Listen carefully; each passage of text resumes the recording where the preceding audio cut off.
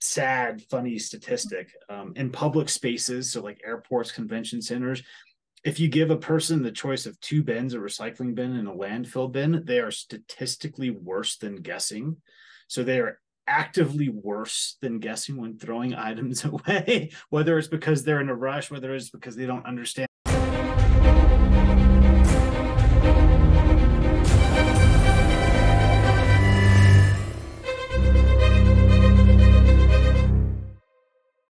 Just cut that part out. All right. So we have Tanner Cook here, who's the co-founder and CTO of CleanRobotics. So why don't you first just tell us a little bit about who you are and what you're working on? Sure. So, like Tyler was so kind to introduce me, I'm Tanner Cook, CTO, co-founder of CleanRobotics. We're developing intelligent waste systems. Our main product is called TrashBot, that utilizes artificial intelligence and robotics in order to automatically separate compostables away from recyclables, away from landfill, far more effectively than humans, particularly in high traffic public spaces. So it replaces trash cans. We put them into stadiums, convention centers, malls, places that have historically not been able to recycle very well, and allow them to build recycling programs with our product. Yeah, that's awesome. And I'm wondering, so when you tested with your first customer, like what's the story behind that? Well, it's we've kind of had a couple of first customers. We've had very many iterations of the product. A lot of times we go in with a customer who is championing us, and we set heavy expectations, particularly when you're inventing a new product, a very new product. There's a lot that can go wrong quickly in terms of things breaking continuously, in terms of the design not being perfect, in terms of expectations not being perfect. So like our first customer, I believe it was a large Fortune 500 company, and it was at one of their offices in Pittsburgh, and it went well for several weeks until it just started going poorly. as what happened, and these things happen again, but particularly in robotics, where you're having a multi-leveled product that you're having to deal with and introduce to a new environment, it can be difficult. Yeah, that's cool. And so, like, out of all the potential customers, how did you sort of narrow in on who you wanted to focus on first? Well, it was actually a little bit of general interest in, and they approached us initially. So one of the main things that has been nice about our business is there's been a lot of market pull for our product. So we were talking around with people and trying to understand their general needs. And we kept on hearing it, as related to waste particularly, we kept on hearing it again and again, like our people in our office don't know how to sort properly. And no matter what I've done, I can't figure it out. And I've spent tens of thousands of dollars doing this. And when you just say, oh yeah, we've got maybe a solution, they are more than willing they were more than willing to jump on that initially, and particularly for the type of pilot that we were doing. And it was still a paid pilot, which was fortunate, and they were willing to kind of help us out in that sense. Yeah, it's awesome.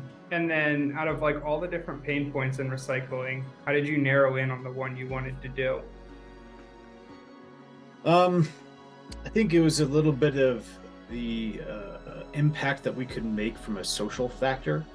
So there's a kind of a triple bottom line to our product. There's the social factor, there's the environmental factor, and of course there's the profit factor as well.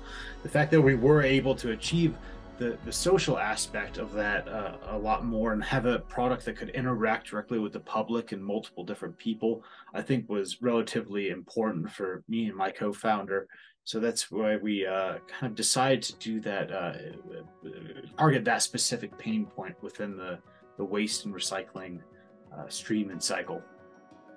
Yeah, that's great. And then before you started building, like, how did you do market validation to make sure it was something people wanted? Right. Interviews, kind of use the lean startup methodology on that.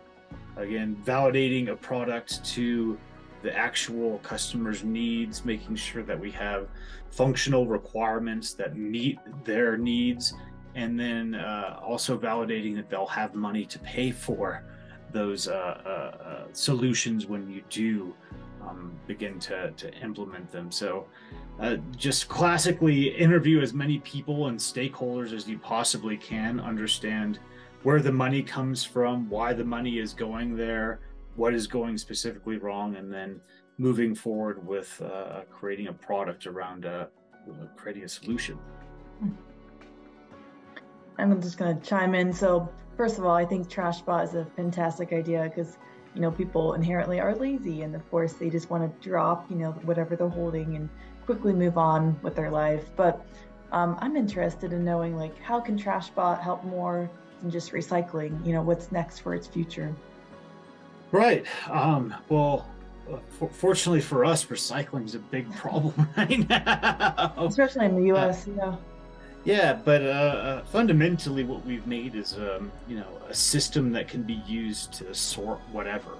Mm-hmm. So we built up. I mean, there's the physical hardware itself, but we've built out a system that can be applied to other different sorting challenges, whether it's for, I mean, it could be electronics waste. My mind just continuously goes to waste in general because it is a complex issue, but it's you know, building a full system of an AI with electronics, physical hardware, and then like a mechanical and aesthetic look to it is actually very difficult. So we have yet to look into that again, because recycling and composting are such big issues right now. But I'm sure there's going to be places that we can go with it. And a little bit of a riff off of the recycling being confusing, people being lazy, I'd like to think of it more as it's kind of, I mean, it's a very difficult problem, and it's not particularly our fault. Like when you look at the bottom of a plastic bottle or something, and you see a recycling logo, intuitively that means it should be recyclable, right? But no, not always. Most of the time, not. So it's not so much our fault on all of that, but we should be placing the onus on policymakers and plastics producers to make it a lot easier to understand. Very interesting. And just to add on question to that, because I know a little bit more about like the I don't know if this one has it, but the How to Recycle company who's been marking, you know, certain bottles and products. But does TrashBot, I mean, does it know how to decipher, like, oh, maybe this label is, I don't know, like a polyethylene or polypropylene, and then like does it how does it sort a product that has, you know, different components in it? Sure. A lot of it is context based. So we go into a certain area and we understand that they use a lot of the similar materials. So a good example of this is, you know, there's various places throughout the United States that have banned styrofoam. So we can understand that anytime we see like a plastic food container, that it isn't styrofoam. We can make a bunch of inferences that way, that we can program our robot to make those assumptions as well. It's not perfect, but it's pretty darn accurate. About 96% accurate. Way more accurate than just a person. Yeah. We've found through a lot of our studies, and particularly, it's kind of a sad, funny statistic, in public spaces, so like airports, convention centers, if you give a person the choice of 2 bins, a recycling bin and a landfill bin, they are statistically worse than guessing. So they are actively worse than guessing when throwing items away, whether it's because they're in a rush, whether it's because they don't understand the local recycling rules, a million different reasons. The signs aren't clear. So it's kind of, it's bad, but it's also, it's the basis for a business for us. Yeah, that's wild. You say that, and I just imagine like switching the recycling and the trash and getting better accuracy. Oh yeah. And everyone's kind of seen it before, where where a custodian will just kind of look at a recycling bin and just dump it in with the rest of the trash, and that's exceptionally common.